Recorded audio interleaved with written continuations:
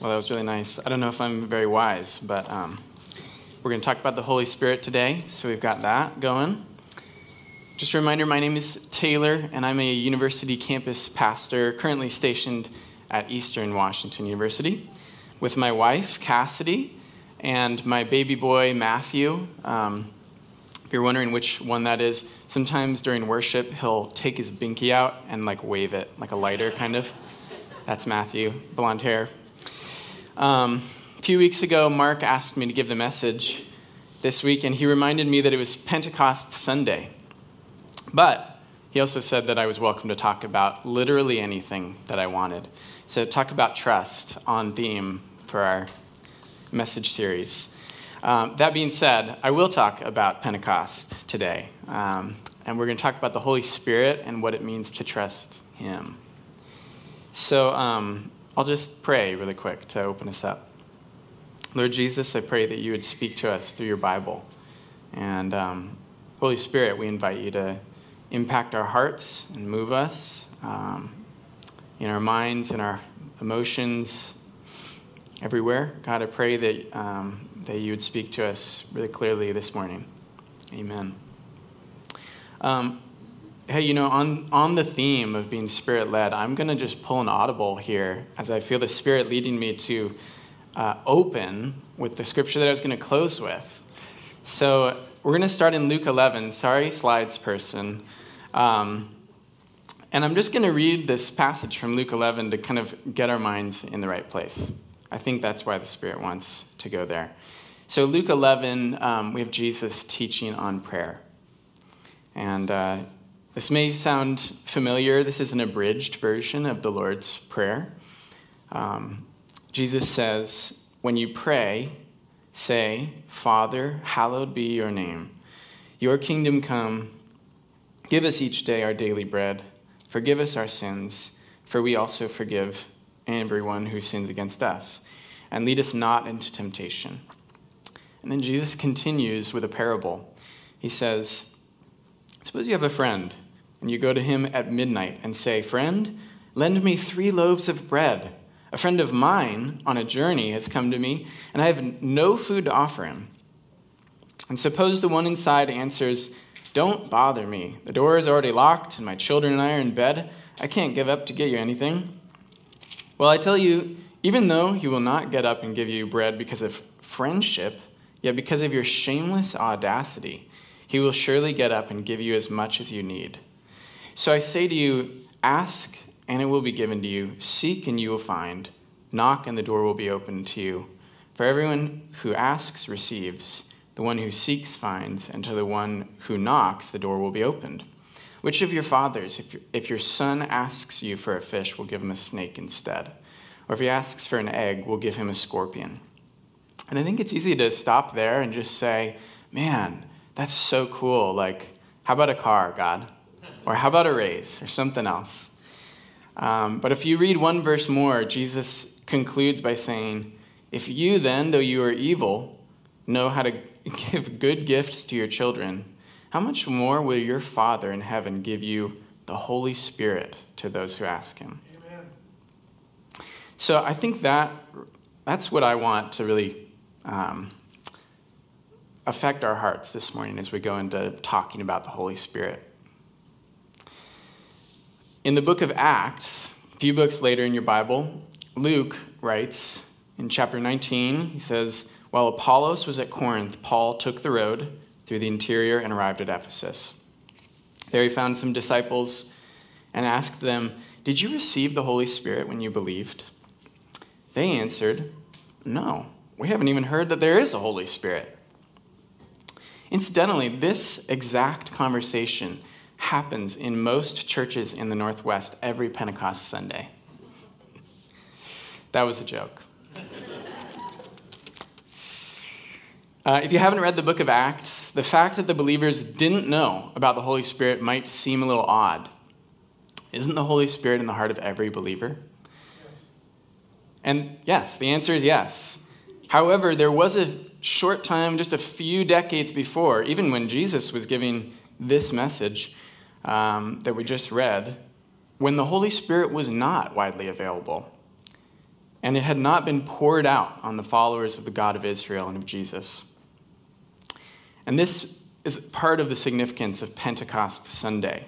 So today, I'm going to invite us to consider the question, do I trust the Holy Spirit?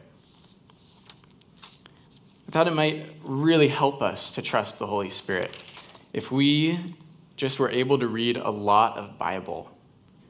And I mean a lot, so let's buckle up.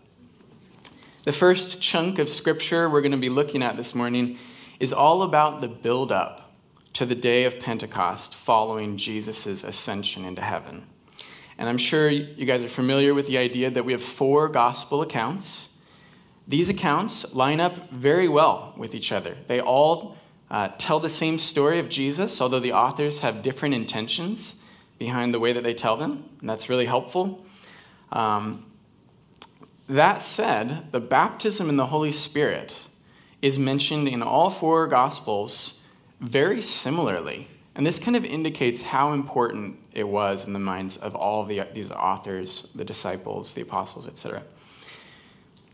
There's a man named John the Baptist, who shows up at the beginning of every gospel.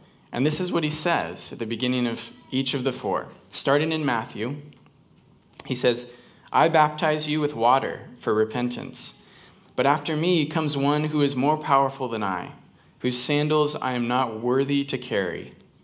He will baptize you with the Holy Spirit and fire. In Mark, he says, I baptize you with water, but he will baptize you with the Holy Spirit. In Luke, he says, I baptize you with water, but one who is more powerful than I, the straps of whose sandals I am not worthy to stoop down to untie, again with the sandals, he will baptize you with the Holy Spirit and fire. And finally, in John, he says, the one who sent me to baptize with water told me, the man on whom you see the Spirit come down and remain is the one who will baptize you with the Holy Spirit. And don't worry, John knows about the sandal thing. He just mentions it earlier in the chapter. As if 4 mentions of this thing wasn't enough, in the sequel to the Gospel of Luke, the book of Acts, we get a reminder, and this time from Jesus himself. He says, John baptized with water, but in a few days, you'll be baptized in the Holy Spirit. So by this point, hopefully, you're wondering what the baptism in the Holy Spirit might look like. All this hype, the payoff better be good. And it is. This is going to bring us to the next part of our adventure through Scripture, the event itself. So if you're following along in your Bible, you can flip to Acts chapter 2. I'm going to do that myself. Acts chapter 2, starting in verse 1. When the day of Pentecost came, they were all together in one place, all the disciples of Jesus.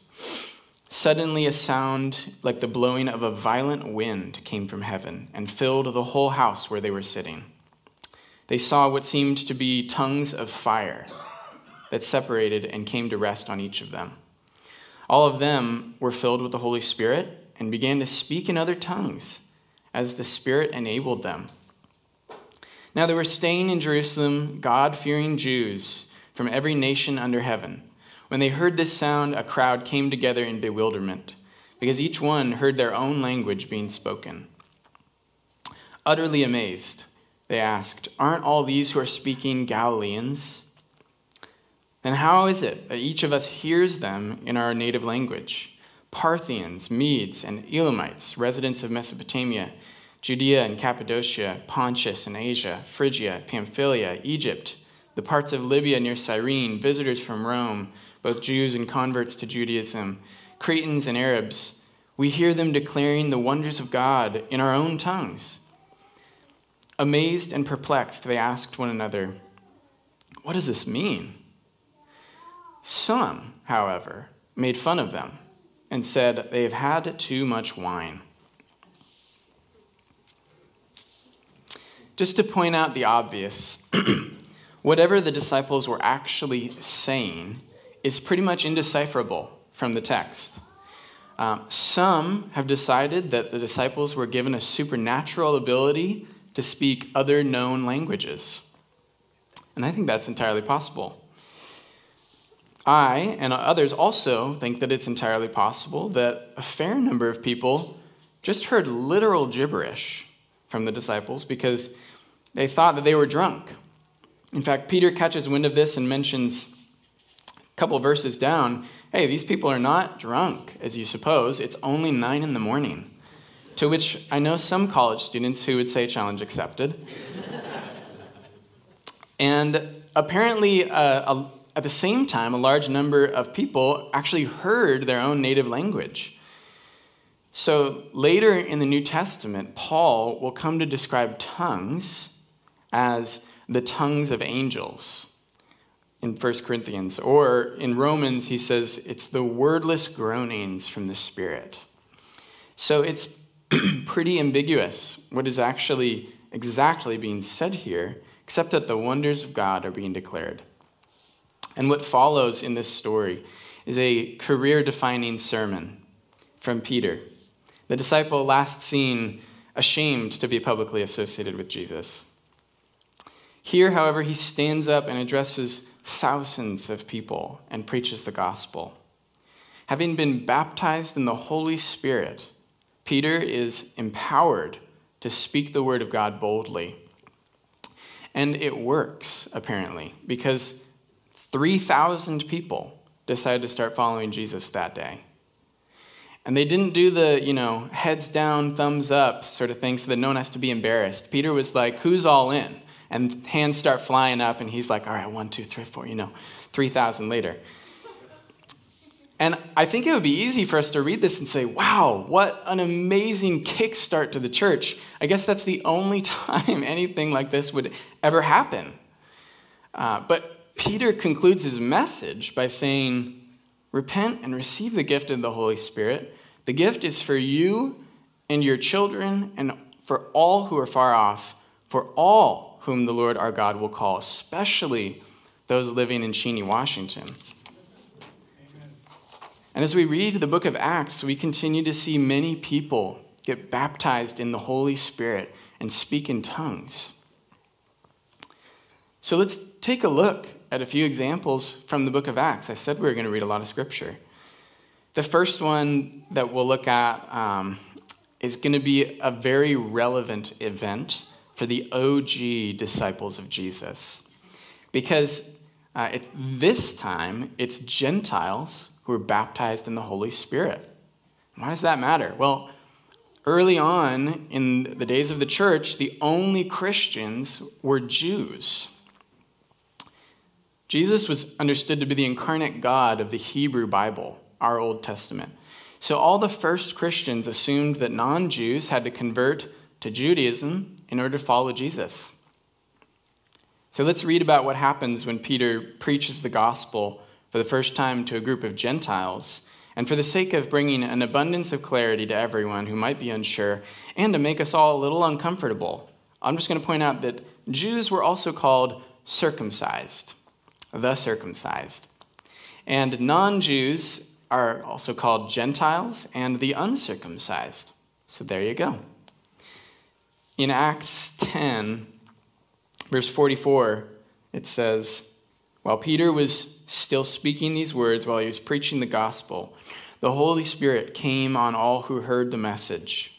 The circumcised believers who had come with Peter were astonished that the gift of the Holy Spirit had been poured out even on Gentiles, for they heard them speaking in tongues and praising God. A little bit later, in the next chapter, Peter is with the Jewish believers in Jerusalem, and he explains what happens. Chapter 11, verse 15, Peter says, as I began to speak, the Holy Spirit came on them as he had come on us in the beginning. And then I remembered what the Lord had said. John baptized with water, but you will be baptized with the Holy Spirit.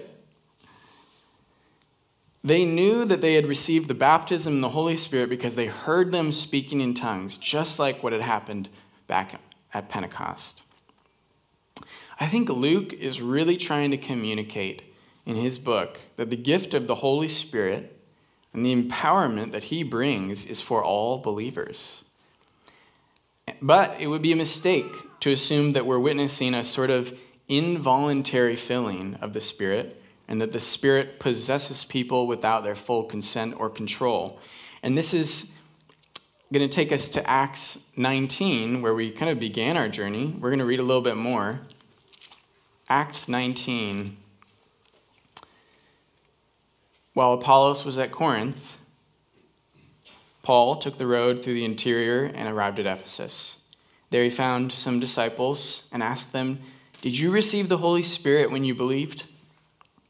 They answered, "No, we have not even heard that there's a Holy Spirit."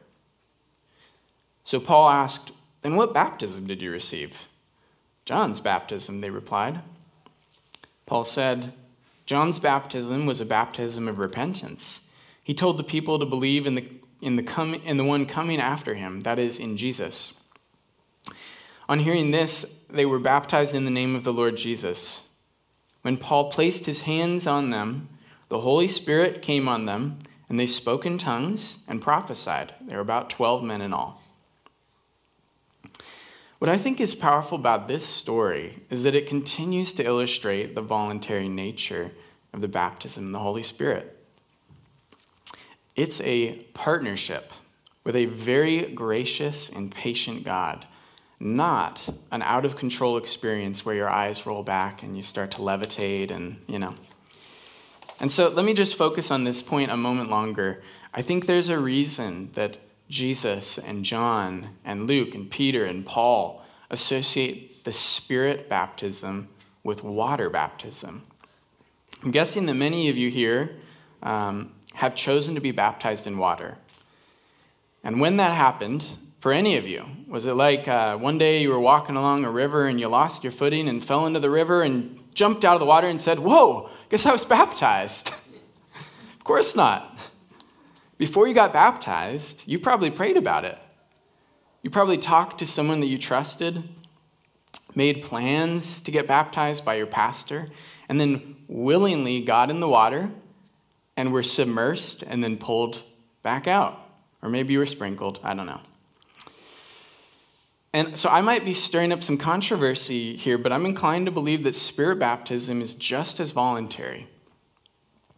Paul, when talking about spiritual gifts operating in the church, he says, God is not a God of disorder, but of peace.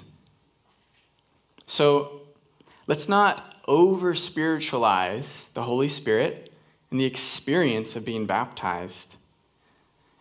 From what we see in Scripture, it's actually demons that possess and incapacitate people.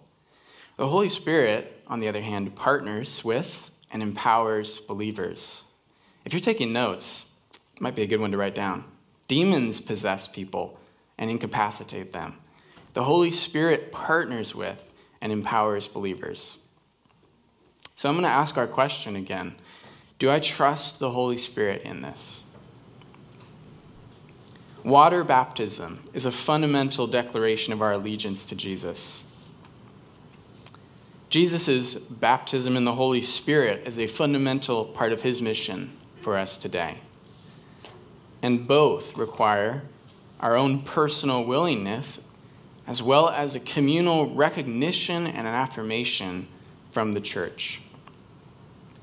As I mentioned before, Pentecost Sunday, today, is a day where we can be reminded of the day that Jesus first started baptizing his disciples in the Holy Spirit. It's a day we can ask the question, do I trust the Holy Spirit? Now, what I would hate for you to hear from me is that me saying, are you in or are you out? Right? Do you trust the Holy Spirit or you doubt him? The fact is, trust in a relationship is not something you either have or don't have. I trust my wife, Cassidy, more now than the day before our wedding. But that doesn't mean that I didn't trust her before we got married. I trust my friend Evan enough to share a really personal prayer request, but I don't quite trust him enough to babysit my 18-month-old son, Matthew.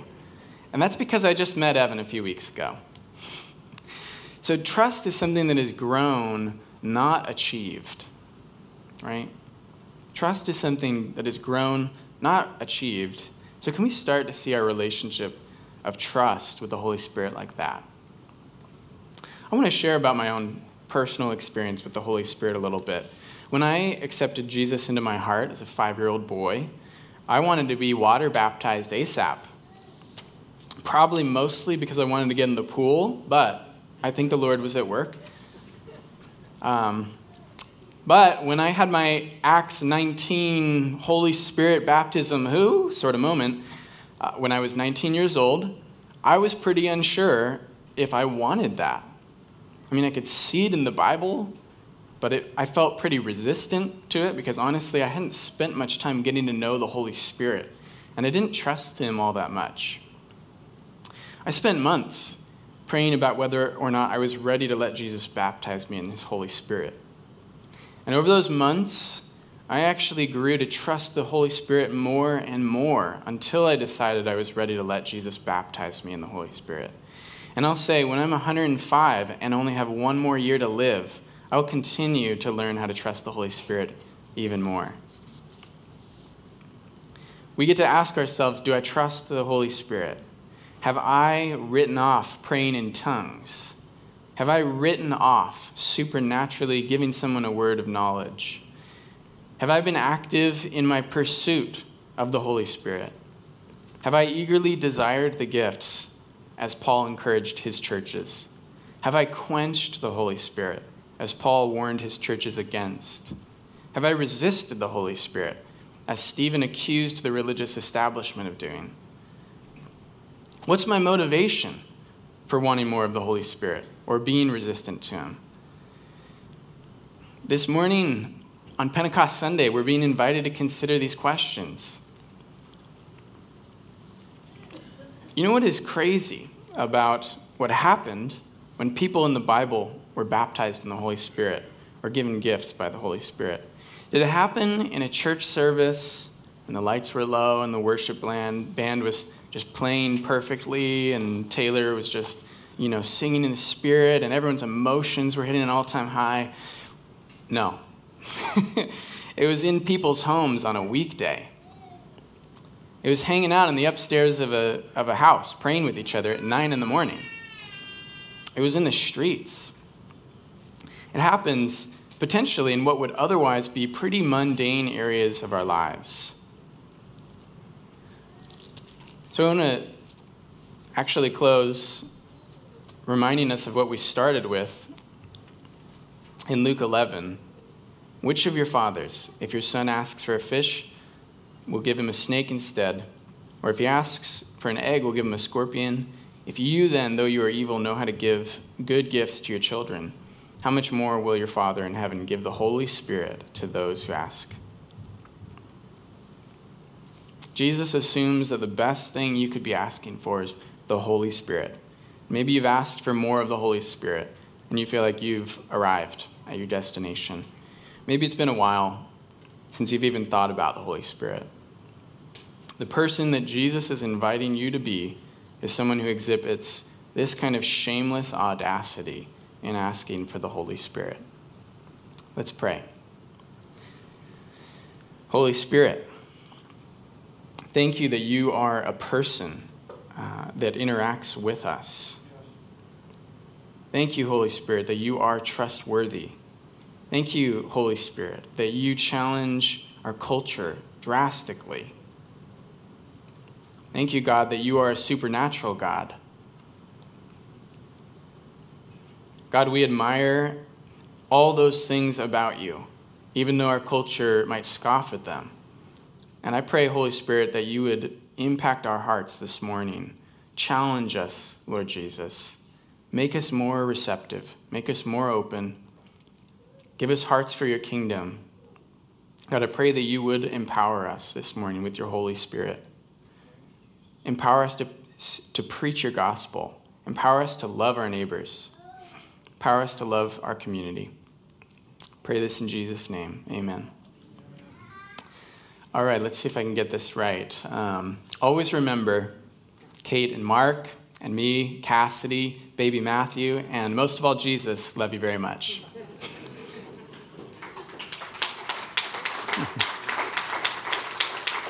You're dismissed.